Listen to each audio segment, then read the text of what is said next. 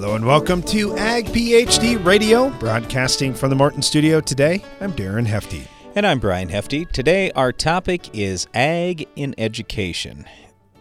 If you've got any questions for us, or if you'd like to talk about that topic or anything else that's going on in your farm, our number here is 844-44-AG-PhD. That's 844-442-4743, or you can send us an email, radio@agphd.com. We're going to get to the Ag PhD mailbag in just a minute. With this topic of ag and education, I'd just say this. I feel like as a farmer, people don't know, the general public doesn't realize what we do. So if you look at the United States and in Canada, we have just a tremendously abundant food supply, about the best in the world. Our food supply is cheap, it's safe, it's healthy, and that's thanks to the farmers out there doing a fantastic job. But as a farmer, when I listen to almost anything on the news or stuff that people are talking about, all this social media stuff, it's usually hammering on agriculture like we're doing a bad job. So I think it's ridiculous. I think we need a lot more real-world ag education out there, just even for the general public. So whether it's in the classroom or, anybody who is 30, 40, 50, 80 years old, whatever, we have to continue putting that positive message out there because, again, I think we're doing a fantastic job in agriculture today.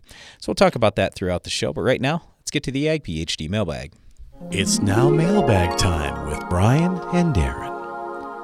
Got a sample from Michael here in western Kansas about manure. So it's a manure analysis, and he said, I'm wondering if the salt index or electrical conductivity is too high for me to be applying a 10-ton per acre rate. I'm in western Kansas. I get about 18 inches of moisture per year.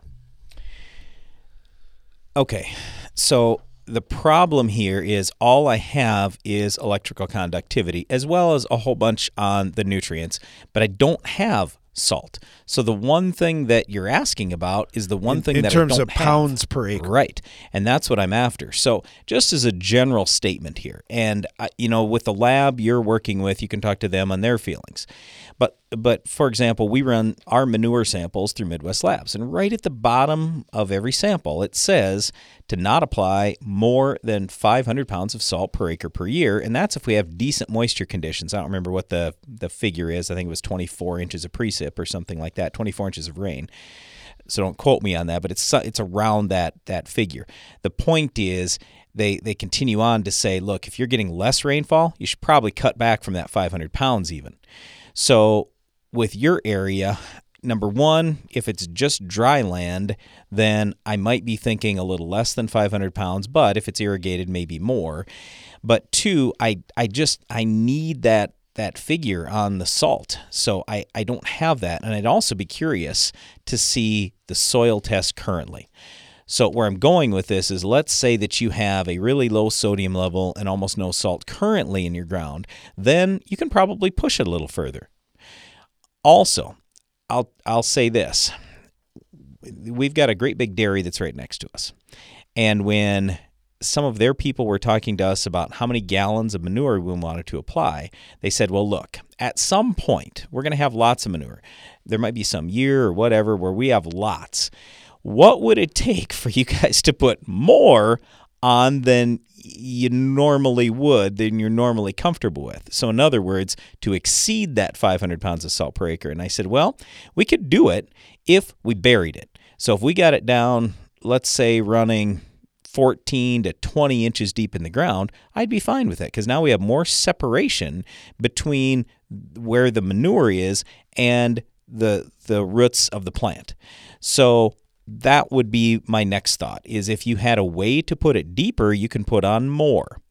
In terms of just nutrients, and you say 10 tons, I don't think you're getting too crazy on the nutrient side. I mean, it'd be pushing a little bit on the phosphorus end of things, but certainly not pushing it in terms of nitrogen and potassium. So you wouldn't get to like super excessive levels. But again, without seeing the soil test, I can't give you a fantastic answer. And definitely without seeing how much salt there is per ton, I can't give you a solid answer on your specific question.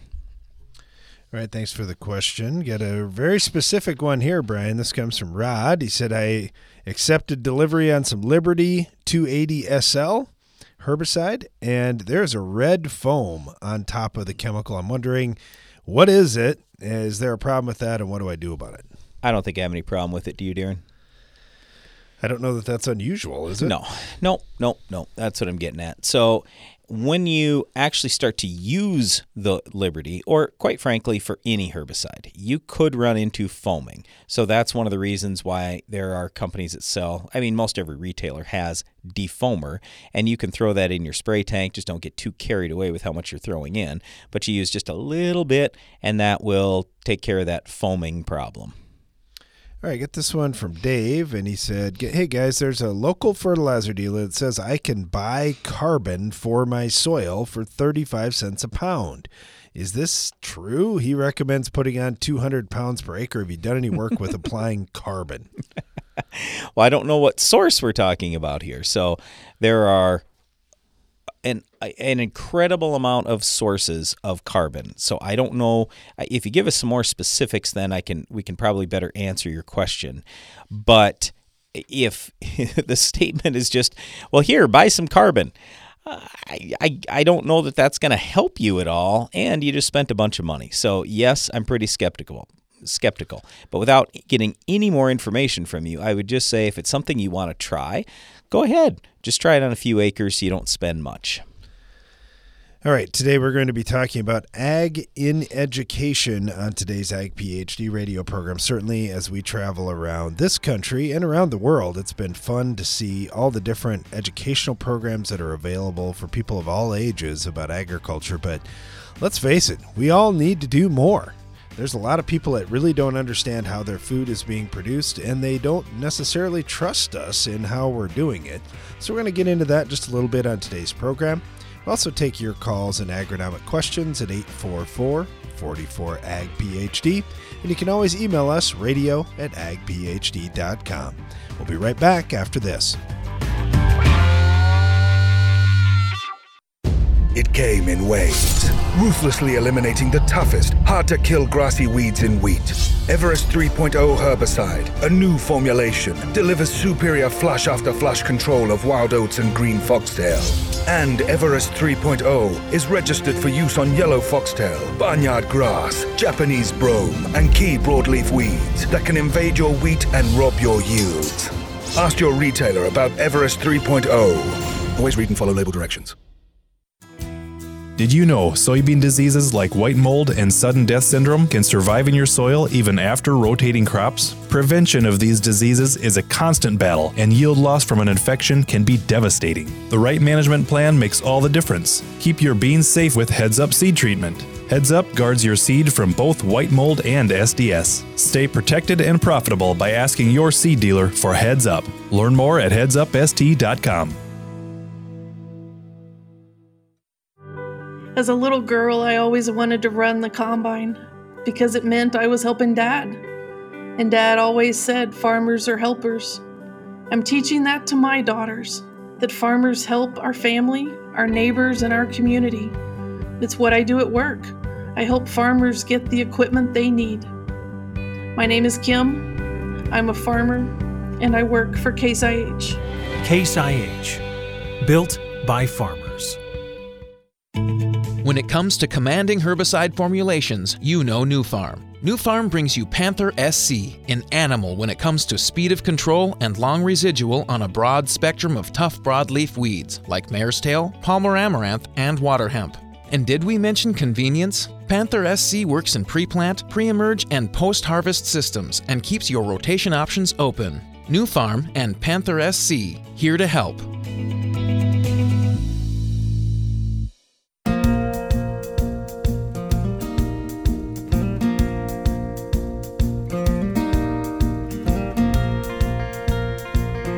Back, you're listening to Ag PhD Radio, broadcasting from the Morton studio today, talking about agricultural education on today's program, and also taking your calls and agronomic questions at 844-44-AG-PhD.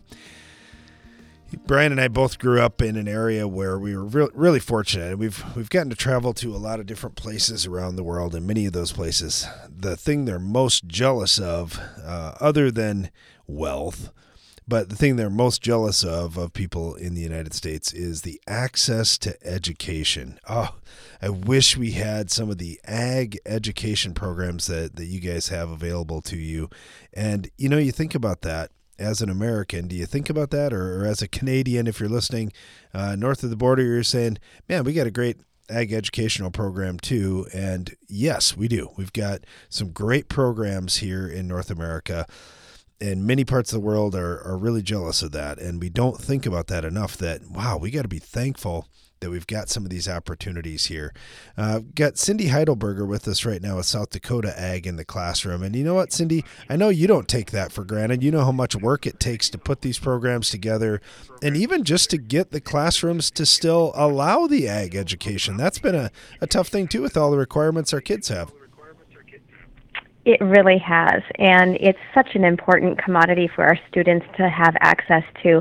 And with ag education, especially in the elementary section, you've really got to have a core curriculum area like your science or your math or your social studies to link it to, so that there's a natural progression and our teachers can see where it fits in seamlessly, because they have so much on their plate that they need to deal with.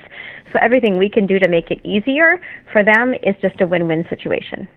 Yeah, I've often talked about that. I know Brian's always been a big math guy. That was always a super fun subject for him, and it was for me too. But I look at today how much math I use in agriculture and how much computer science I use and science and social studies and all these things.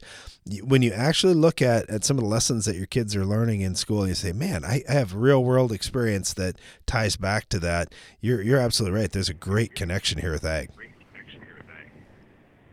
There really is, and I think there are other areas too that we need to touch into. So certainly your computer programming and your technology for your production agriculture aspects too, but your communications, your marketing. How do we tell the story effectively? How do we engage those students that have more of the creative bent so that they can bring that into forwarding the story and the creativity of what agriculture also has to present? But I also think some of the things that I've heard, especially coming out of our high school and into our college-age students, is the critical thinking and the problem-solving skills that some of our ag sections really have a nice opportunity to instruct our students in, looking at a situation and saying, how do I fix this, or how do I increase efficiency for this particular model or this particular problem? How do I come up with a creative solution? And that can be taught through that as well. Those are two really key skills on the farm, because almost nothing goes to plan. The weather's going to throw something at you. The markets are going to throw something at you. So I love it. Those are some great skills that farmers need, but so do everybody, or so does every other person out there. Well, yeah, and we're now all armed with a roll of duct tape that we can automatically whip out and fix whatever it is that we're looking at. We've got to have some other tools in our toolbox to be able to pull from. All right, when you look at different age groups, obviously there's a different message that you're giving at different ages, but when does South Dakota Ag in the Classroom get started for students here? We really look at the fourth grade, and that's really a pivotal, important area, because intellectually our students are starting to think a little bit beyond themselves. They're reading for less identification and more interpretation. They're starting to see that they have an impact in the world around them, and that they have some say in some of the decision makings. So really in that fourth grade level, and then you start to get into your fifth and sixth grade, where you're starting to talk about practical application, and you're beginning to talk about careers. Where do they fit into this entire tapestry, and why is it important for their voice and their talent and their abilities to be tapped into, and also to retain that within South Dakota, so that they see that their importance is necessary within that story of South Dakota. Looking at small towns in really all these agricultural areas around the world, there's just so many small towns that keeping that young talent in town and working on these farms is so, so important. Seeing that there's opportunity, seeing that there's a place for them, I think that's a big deal. And when I look at ag education, just looking at the opportunities that are out there that exist for students, where do you see the big interest right now? What are some of the things in agriculture that are drawing students in? I think technology is huge. I think looking at production agriculture is going to continue to take the forefront. They want to see, they're all gamers. They're all on Snapchat. They're all, using all of these other apps. Well, there's a whole section of students, quite a lot of them actually, that are thinking up, what is the next new app? Or how do I parlay TikTok and that whole concept of TikTok into the agricultural world? I don't think we've seen anything yet in terms of what technology and communication will have on our plate for impact in agriculture. But I also think leadership is really, really important for these students. A lot of them kind of are bopping through a little bit aimlessly, not knowing where it is that they're headed and not knowing what it is that they're doing. If we can provide for them a way that they can see where their talents and their abilities are being fostered, and that has an impact not only just in their small community, but further out, they see their influence further reaching, and I think that really speaks something to our students. They all want to reach the masses. That's why they're all doing Snapchat. That's why they're all doing TikTok, because they have these dreams of, I'm going to create this huge following of people and do something amazing. Well, we can start that on a smaller level and build them as leaders and as community members and just watch their talent continue to grow. You're so right. Cindy Heidelberger here with South Dakota Ag in the Classroom. Cindy, thank you so much. We really appreciate having you on. Really appreciate what you're doing. Thanks so much. I appreciate it. We've got Heidi Zwinger on with us right now with Ag United. And Heidi, I know you echo a lot of the same things that Cindy has in terms of experience with kids, but there are a lot of things that your program offers too. One of them that I really like is the Adopt a Farmer program. That's been really interesting. I know my kids have been part of that a little bit too, and they just love seeing what farmers are doing on a daily basis. Absolutely. One of the things that we do with the Adopted Farmer program, we find some local farmers, and they record some footage throughout the month of what they're doing on the farm, whether it's a dairy farm or a pig farm or a beef producer. And, we get those videos put together and send them to the classroom. And then they watch the video, and they make that kind of personal connection to the farmer. And then they are able to come back and ask questions if they have questions. And sometimes, honestly, the teachers have probably more questions than some of the students do. But it's just really a way to bring that the one-on-one connection from agriculture, and this is my adopted farmer, and this is what he does on his farm or her farm, and bring that connection to the classroom to those kids. You mentioned that it's sometimes people think, farmers are definitely old guys out there on the farm, but it's not. It's young people, it's men, it's women. The amount of women now who are running farm operations, it's not quite 50% yet, but it's sure trending that way, and that's got to be exciting for a lot of the students. It is. I think it's exciting for students, and it's exciting for those of us in agriculture, and I often remind people that, a lot of times the women have been there doing the work. It's just that they didn't always have their name on the front line. But it's good to draw more attention to that. And right now, I think we only have one female adopted farmer. But having been one myself when I was on the dairy, it's a great way to show kids that it doesn't have to be a male-dominated thing in agriculture, whether it's on the farm or within the ag industry. There's plenty of room for males and females alike. Absolutely. One other thing I want to talk to you just a little bit about, Heidi, and we got a break coming up. I want to talk to you a little bit about some of the on-farm open house tour type events. Can you hang on for just a minute and talk to us about that? Yep, I can. We're talking about ag education on our show today, and I hope you're getting the feeling already that, wow, this involves all of us. It's so important that we communicate what we're doing on the farms, and to all of our consumers out there who are wondering how their food is produced, it's a very interesting topic. We'll be right back after this. Revitec fungicide from BASF has been specifically developed for the selective soybean grower who doesn't compromise. If you think good is good enough, if you're okay with just achieving rather than overachieving, if average is your goal, this is not the fungicide for you. Revitec fungicide, brand new chemistry, 3 no-excuse modes of action, 0 modes of compromise. Sounds like the fungicide for you. Revitec fungicide from BASF. That's smart. Always read and follow label directions. This message is for all the corn and soybean growers out there who aren't made of money. If you're using a fungicide other than Zolera FX from UPL, you should know that no corn and soybean fungicide gives you a better return on investment. Period.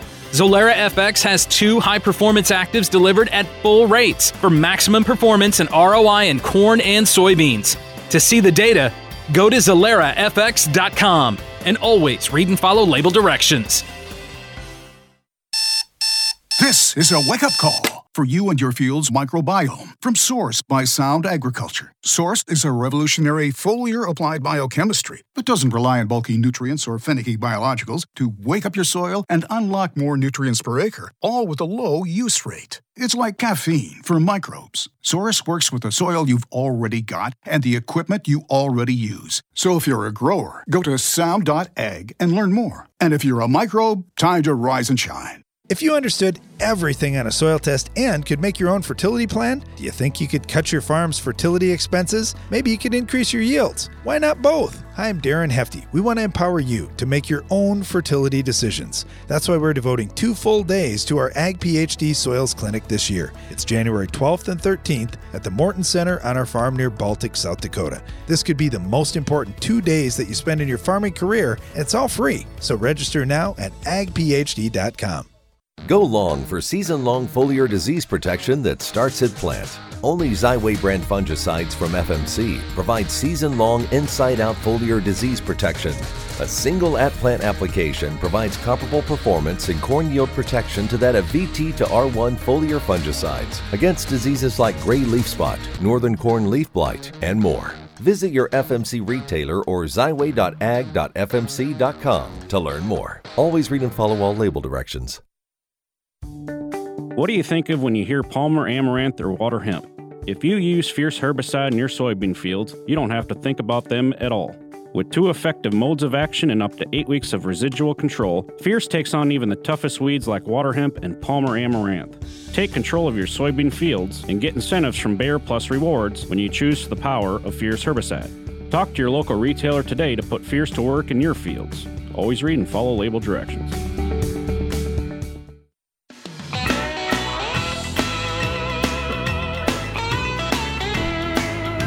Welcome back. We're talking about ag education on today's Ag PhD radio show, and our phone lines are open at 844-44-AG-PHD. You can always email us as well, radio@agphd.com. Real happy to have Heidi Zwinger on with us right now with Ag United. And Heidi, I should probably mention this too. Talk to us about Ag United, because one of the things that we found challenging in agriculture is we're a smaller number of people, and there are a lot of different groups, whether it's livestock groups or crop groups or whatnot.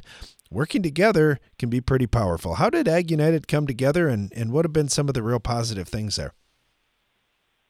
Well, Ag United was started back in 2004, and really as a way to assist producers through navigating zoning ordinances and regulations if they wanted to expand their livestock operation, whether it be with a dairy or a hog barn or a cattle barn, or even just making upgrades to a feedlot system. It was really created to help navigate that.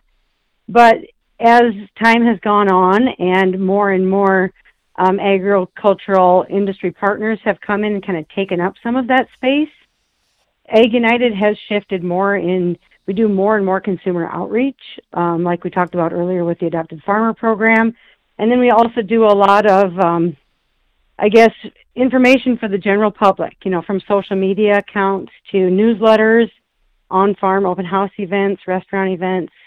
We're always trying to add more things and reach more people that want to know more about agriculture. Yeah, it's been fantastic for our area and for the producers in our state, but also for so many consumers out there. We get lots of people that really enjoy going to the open houses and visiting a dairy farm or visiting a hog operation or whatnot.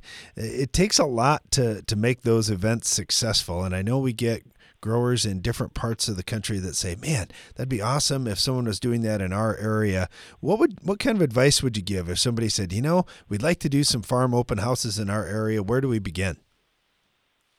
I guess I would tell them first to call us because we've obviously done it before. So we're happy to partner with farms and do a lot of the legwork and the planning with whether you're setting up the food, what you're going to eat, if you need a tent to eat in, all of the promotions and the advertising, we can take care of all that.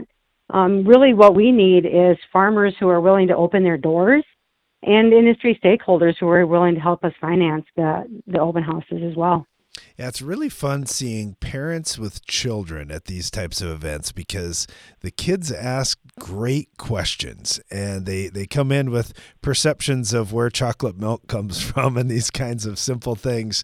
But we think, the adults know most of these answers. And I know you had made a comment that sometimes in the classroom, the teachers may ask more questions than the students do. I think it just makes this environment where it's safe to ask all kinds of questions. Absolutely. And that's, anytime we can get a consumer to a farm, even if they grew up where grandpa had a farm, it's so different. The modern agriculture that we have today, whether it's a dairy or a hog farm, cattle, deep pit cattle barn, whatever it is, our technologies and our conveniences have changed the way things look. So to be able to get them in to see what a modern farm looks like, I always say we built these barns to protect the livestock, and we closed this door, and people can't see in. So an open house farm event is an opportunity to bring people in and let them see. And yeah, it's a great way for them to ask questions in a very very easy, calm environment. And granted, you're not going to be able to answer all their questions in one farm visit, but it's also about making that connection. And when they have a question somewhere down the road, they're either going to come back to that farmer that they met or to Ag United and say, hey, I have a question about this, or my community group would love to have you come and talk to us more about agriculture. So it's just kind of compounding your reach, I guess. So like I said, anytime we can get somebody on a farm and let them see for themselves, it just makes an incredible impact. We're talking with Heidi Zwinger here with South Dakota Ag United. And Heidi, where can people find more information about what your group is doing? Our website is www.agamunited.org. We are on Facebook, Instagram, and Twitter as South Dakota Farm Families. And otherwise just Google us. I'm sure you'll find us. And we appreciate you taking the time to talk about some of the things that we're doing. And I always like to throw in there that, we have worked to build an audience for agriculture and share the story, but we can't do it without farmers. So if you're a farmer who wants to share a little bit more, we have lots of different ways to do it. You don't have to invite 1,000 people to your farm. You could be featured in a newsletter or on a social media post. So we have lots of different ways to share the story of agriculture. Yeah, we have so much to offer, and I know you may not think that you're this special farmer out there, but you are. Everyone is unique. Everybody's got a different story to tell, and in agriculture, man, we get some great stories. Heidi, thank you so much. We really appreciate what you do, and thanks for joining us today. All right, thank you. Let's head up to South Dakota State University. We've got Laura Hasselquist with us right now. And Laura, I wanted to talk a little bit about ag education and hear from you today. Thanks for joining us. Well, thank you for having me. I'm very excited to be here. When we brought up the topic of ag education, there are a lot of our people putting these shows together that said, this is a great opportunity for us to talk to a lot of different people. But what is the future of ag education with all the technology that we've got now and just this great platform to reach lots of people beyond our farms? Oh, yeah, that's a great question.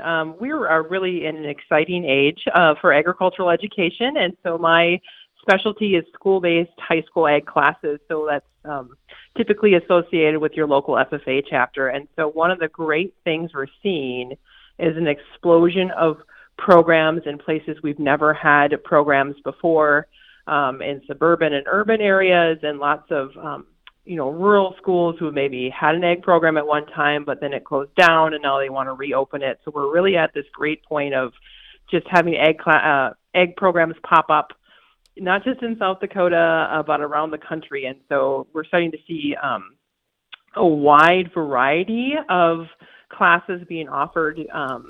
Of course, there's, your animal science, your welding, your traditional classes, but we're also starting to see some innovative things too, like the farm to fork aspects. We're starting to see greenhouses and natural resources incorporated into the high school ag classes. We're starting to see, a lot of industry technology come into the classrooms. Thanks to Carl Perkins funding, we're starting to see greenhouses pop up.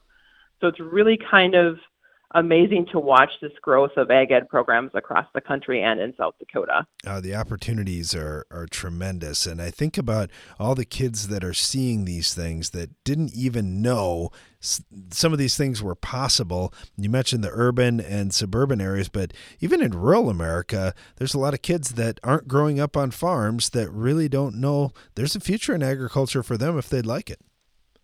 Yeah, absolutely. And one of the greatest strengths of our programs are a lot of in the rural communities, in our middle schools especially. We see kids taking like an intro to ag class as a 6th grader, 7th grader, 8th grader, and exploring ag class to get introduced to the wide variety of benefits that, include both production ag, but also, folks like you working in the ag industry as well. And so they get to be exposed to a variety of careers and start to think, because sometimes I think it's easy if you see yourself as an arts kid, like, there's no place in agriculture for me. And that's not true. There's so many career opportunities. And so as a 6th grader, it's like, hey, you're really into art.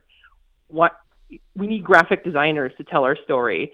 You're into advertising and commercials. We need people to help spread the word about agriculture and agricultural products and support the commodity groups as well. So it's really about getting kids exposed to the depth and breadth of the agriculture industry at an early age, and so that when they do get into high school, they can start to pick classes that align with their interests and maybe can help propel them towards a career in the industry.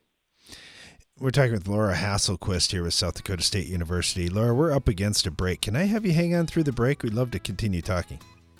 Absolutely. We're discussing ag education on today's Ag PhD radio program, and our phone lines are open at 844-44-AG-PhD. You can always email us as well, radio@agphd.com. And we'll be right back after this.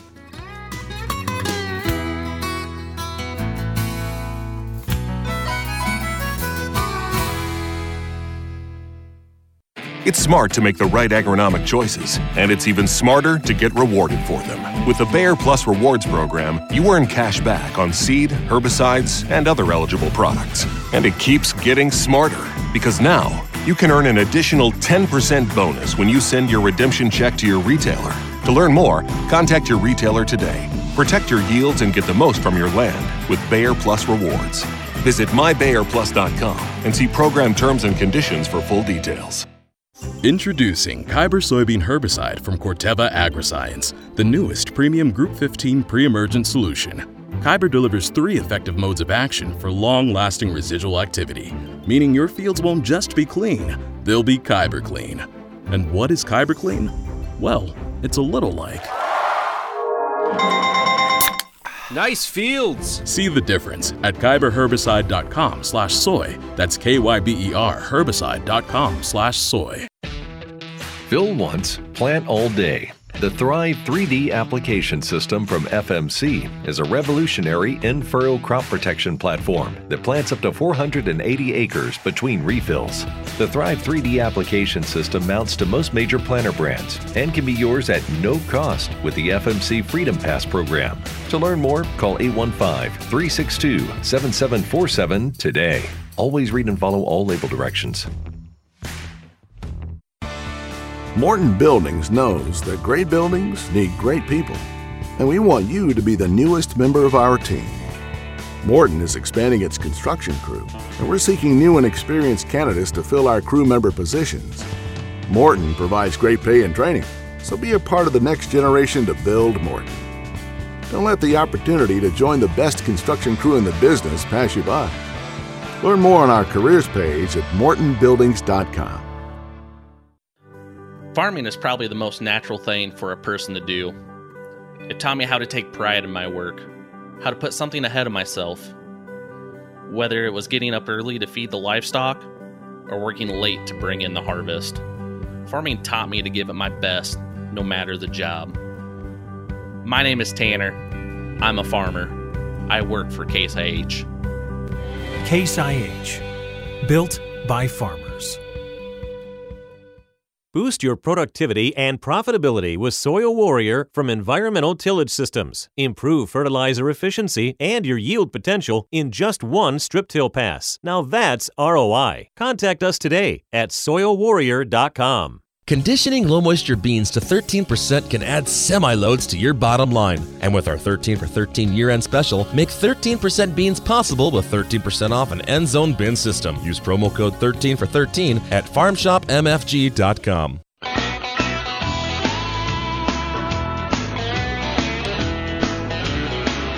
Welcome back. You're listening to Ag PhD Radio. Talking about ag in education on today's program and taking your calls and agronomic questions at 844-44-AG-PhD.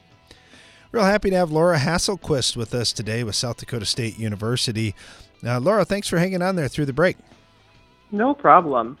All right, so there are quite a few things. You had just mentioned before the break talking about which classes kids need to get involved in. And I think getting a good advisor is always really important as you're setting yourself up for your future opportunities. What do you encourage for students that are interested in ag education or just in agriculture in general, because there are so many diverse skills that you need to have to be successful in either? Yeah, that's a great question. And I think it depends on the age you're looking at. So if you're in if you're a middle school student or a high school student and you're thinking about going into the field of agriculture, whether it's as an agriculture education teacher or an agronomist or whatnot, I think talking to your high school ag teacher about what classes you recommend to take to prepare yourself knowledge-wise. Otherwise, if you just think, I maybe would just want to go into agriculture, but I don't know, I would encourage you to take a broad range of classes that are offered at your local school, because you never know what's going to spark your interest. If you're looking to go on to the post-secondary level, I think campus visits, whether it's at SDSU or Mitchell Tech or Southeast Tech, are great opportunities for you to see what college life is like and to start to see what are some classes that you might be interested in taking in the facilities they have as well. In addition to classes, you mentioned FFA and some of the opportunities there. Certainly there are internships, and I see just in my local community a lot of young people, whether it's, I would say primarily high schoolers, but also people that are in college looking for jobs on different farms and trying to find farms. It seems like that technology piece is one that really draws people in to find opportunities where they can really help. Yeah, that is so true. One of the great things about ag education, whether at the high school or college or post-secondary level, is it's really about that hands-on nature and getting that experience. And so kids want to be in places where they can learn how to, use drones or precision agriculture or work with the latest RFID technology in the cattle industry. So they really like to see how it's applied in the field, and so they can get a little taste of it in the classroom. And so there's things that we may do and talk about, but until they get out and work in industry on those internships, that's where they get that really great hands-on experience. Well, I know for the farmers that we talk to, we ask farmers all across North America, what's the toughest thing on the farm today? And a lot of them will say labor and getting new people coming into the business. There are farmers that I know that are retiring that don't have anyone to pass the farm on down to and desperately wanted to find young people. Where do you see the opportunities there, and are there programs in place to help in those situations? Oh, yeah, that's a great question. And I don't know if there's a solid answer for that, right? Because that's kind of the conundrum. So if you are looking to have a young person get involved at your farm or ranch, the first thing I would say is contact your local ag teacher. They might have a student in mind who is looking to get some experience, who's looking to try some things. Sometimes one of the components of ag education is something called a supervised agricultural experience. And so sometimes students want to be involved with that, but don't have a place to get involved with that. And so they could maybe have someone come work on their farm as part of that SAE, or just have someone who's really interested. Like teachers are a great resource for students, and they can help you get connected to them as well. Absolutely. And I often tell people you've got to be willing to step outside your boundaries just a little bit, that I'm nervous about talking to this person or that person, or they farm in the next town over. Who cares? That might be a great opportunity for you. And, I just see so many people just don't ask, and they don't take that extra step to look for those opportunities. They definitely are out there. Now, one opportunity I'm pretty aware of is at land-grant universities. And of course, Brian and I both went to South Dakota State, so we know our university fairly well, but Laura, there's been a lot of change at South Dakota State, and I would assume at other land-grant universities as well, to get up to speed on a lot of things that people are going to need to know for the next 20 and 30 years to set themselves up for success. So what can you tell us that's happening on land-grant university in terms of ag education and setting this next generation up?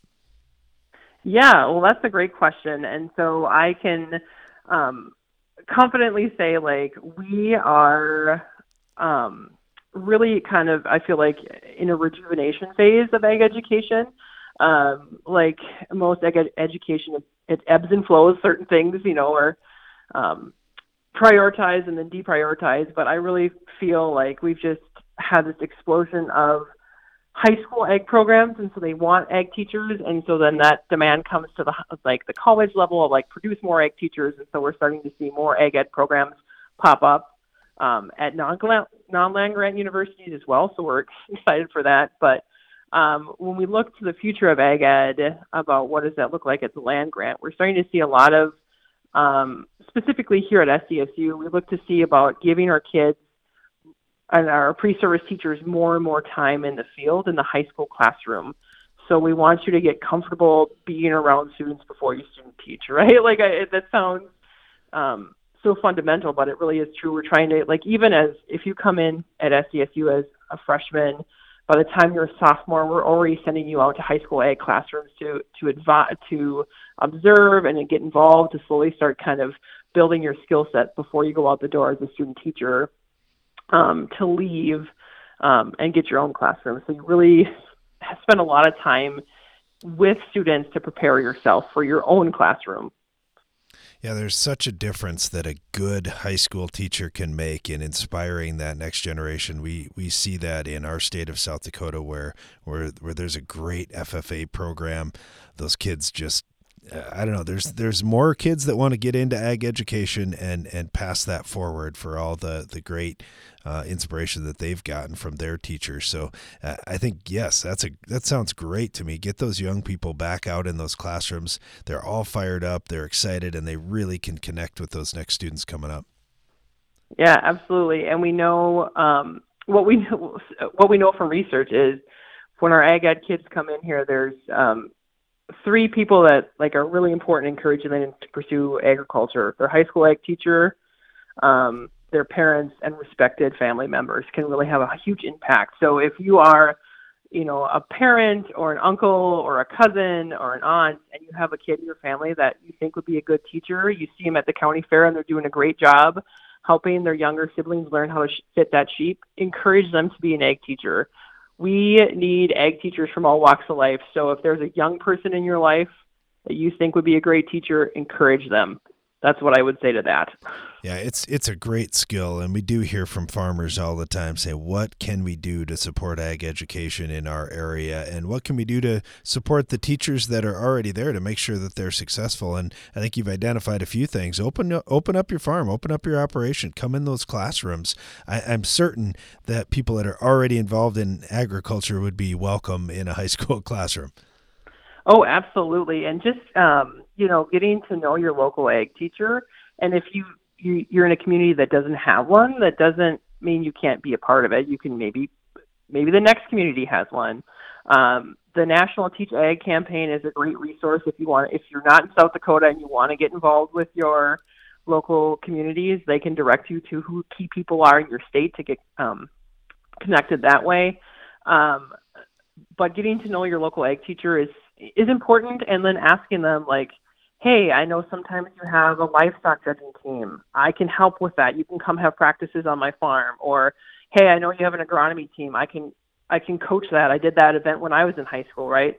So coming and offering to help is also greatly appreciated by ag teachers as well. Great stuff here. We're talking with Laura Hasselquist with South Dakota State University. Laura, thanks for what you do. We really appreciate it. Thanks for being on the show today, too. It was great. Yeah, thank you for having me. I appreciate the chance to talk about ag ed because it's such a great field. It is so important, too, when we look at this next generation coming up and we think about how many things in agriculture are changing and moving forward at such a rapid pace.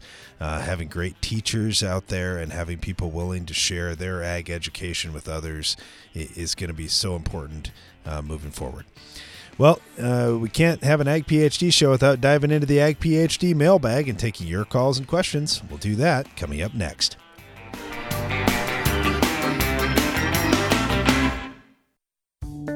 What do you think of when you hear Palmer Amaranth or water hemp? If you use Fierce herbicide in your soybean fields, you don't have to think about them at all. With 2 effective modes of action and up to 8 weeks of residual control, Fierce takes on even the toughest weeds like water hemp and Palmer Amaranth. Take control of your soybean fields and get incentives from Bayer Plus Rewards when you choose the power of Fierce herbicide. Talk to your local retailer today to put Fierce to work in your fields. Always read and follow label directions. Precision crop nutrition pays. And AgroLiquid has precisely what it takes to help you succeed. The right products plus the right expertise to give you guidance based on your soils, your fields, and your goals. While our clean, seed-safe formulations and lower application rates make planter fertilizer easier than ever. AgroLiquid. Apply less. Expect more. Find a retailer at agroliquid.com. How do you make 300 bushel corn on your farm?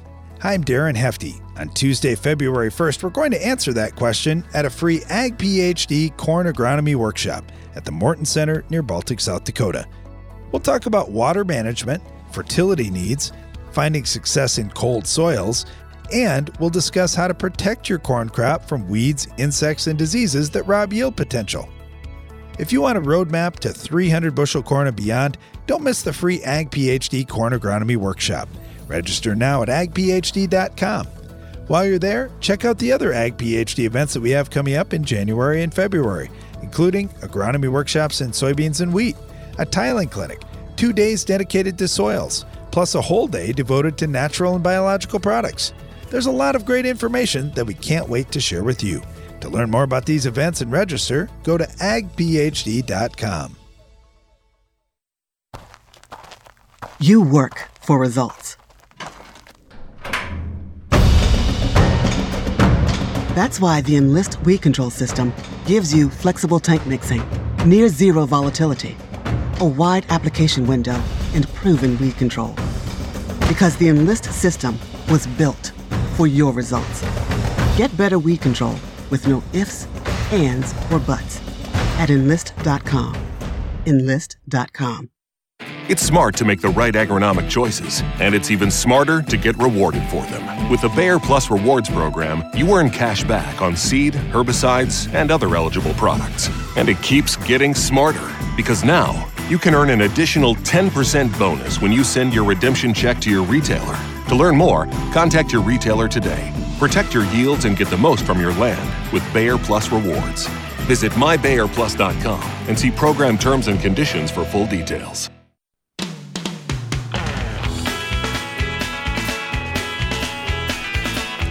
Welcome back. You're listening to Ag PhD Radio, and we are right in the middle of the Ag PhD mailbag time, taking your calls and agronomic questions at 844-44-AG-PhD. You can also email us, radio@agphd.com. Just got one in, and I forwarded it on to you as well, Brian. This one came in from Corey, wondering about nutrient stratification. He said, I've got my soil test results here. I got 4 samples.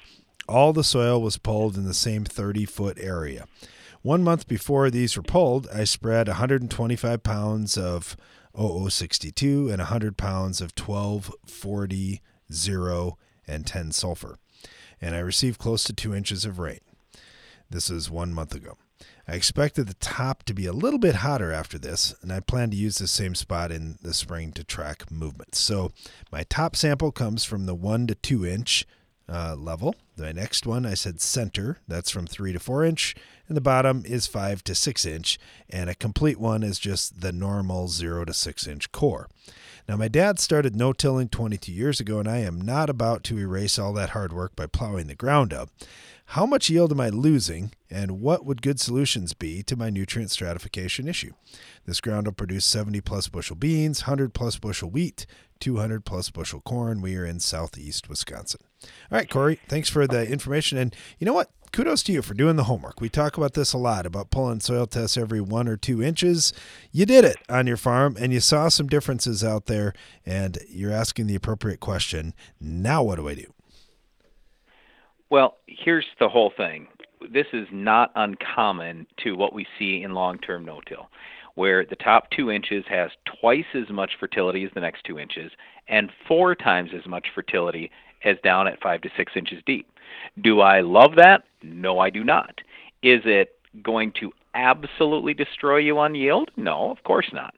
But the thing is, you have to just think about things logically and say, all right, when I get down into that 5-6 inch range, which is where, quite frankly, most of my roots are at, or I shouldn't even say most. There are a lot more roots at 5 to 6 inches than there are in the top 2 inches, okay? There's also more soil moisture there. So I'm not as worried about the fact that you have a good level in your top 2 inches. I'm just concerned that as you get down, you don't have a lot of fertility there. That's my issue. So the question I think you have to ask yourself is, how can I get more fertility down deep in the ground? And number one, if you went out there and let's say you moldboard plowed, okay, first of all, it's not going to totally destroy the work that's been done over 20 years.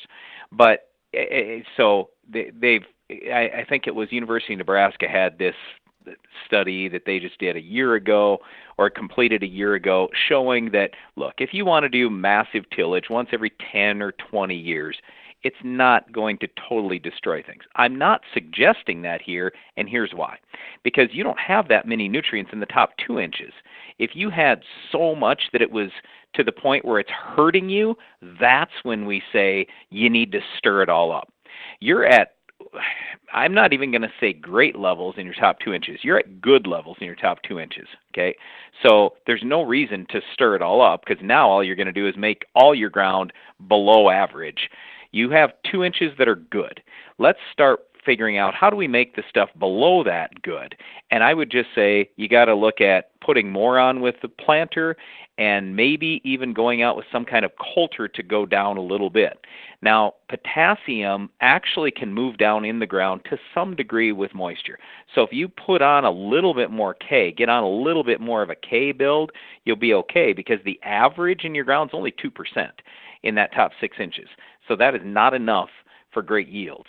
So get more K on there, and it hopefully will move down. The nutrients we're most worried, I mean, it's going to take years, but at least it could potentially move down if that's how you choose to put your K on. Phosphorus, zinc, and copper. Those are the three big ones that they basically don't move. And that's the reason why you see such a disparity where it's literally like 8 times as much in the top 2 inches as opposed to with some of these other nutrients where it's only 2 or 4 times as much. Okay, so those three nutrients, somehow, some way, if you can get some down deeper with a coulter or with your planter, something, that would really help. Again, that's phosphorus, copper, and zinc. All right. Thank you so much. We really appreciate those samples. It's great information, Corey, and hopefully you can use that to improve your farm. All right, got this question that came in from Doug, and he said, I am in coastal Northern California. We still have some days that are 60 degrees plus, but the dew just doesn't dry out anymore. I'm wondering if I can still spray. Here's my situation. I've got chickweed growing in our goat pasture that I'd like to control. Now we've got perennial ryegrass, medium red clover, a little bit of orchard grass and fescue, but also redwood trees. And the trees are our cash crop, so I don't want to damage them. The goats will eat everything to the point of damaging the pasture stand before they ever touch this chickweed. I'm wondering, can I spray 2,4-D in a backpack? Since I'm just spot spraying, can I use a stronger rate? I know I'm going to ding up the red clover, but I really don't care. I can overseed that if it's too thin, or if you got a better alternative to wipe out chickweed.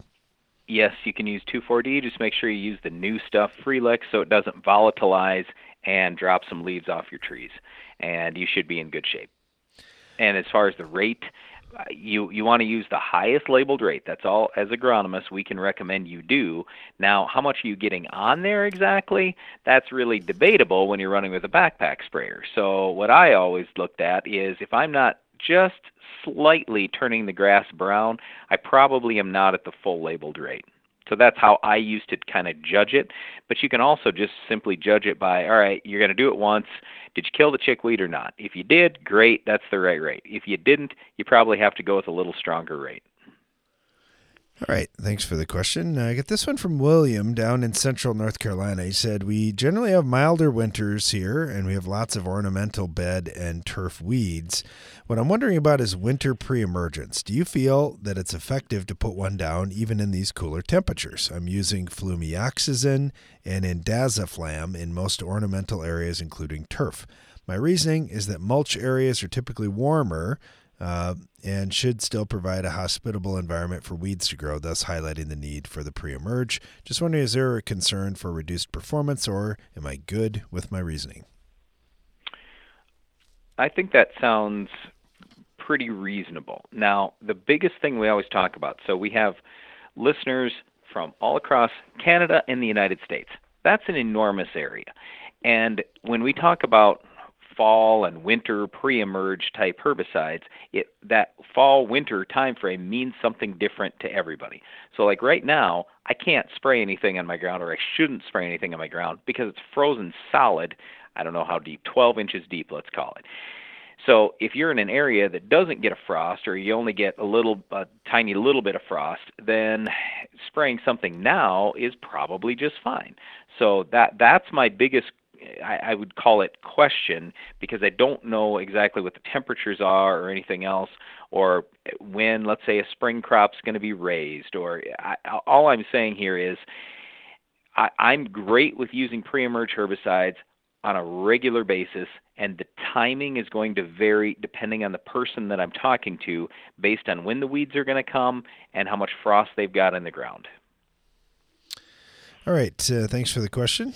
Get this one in from Mark, and he said, I'm wondering, we hear about amino acids being used foliar in crops like corn. For what reason would farmers do that? What are the benefits that you've seen from using amino acids foliar? Go ahead, Darren, and then I'll finish it up.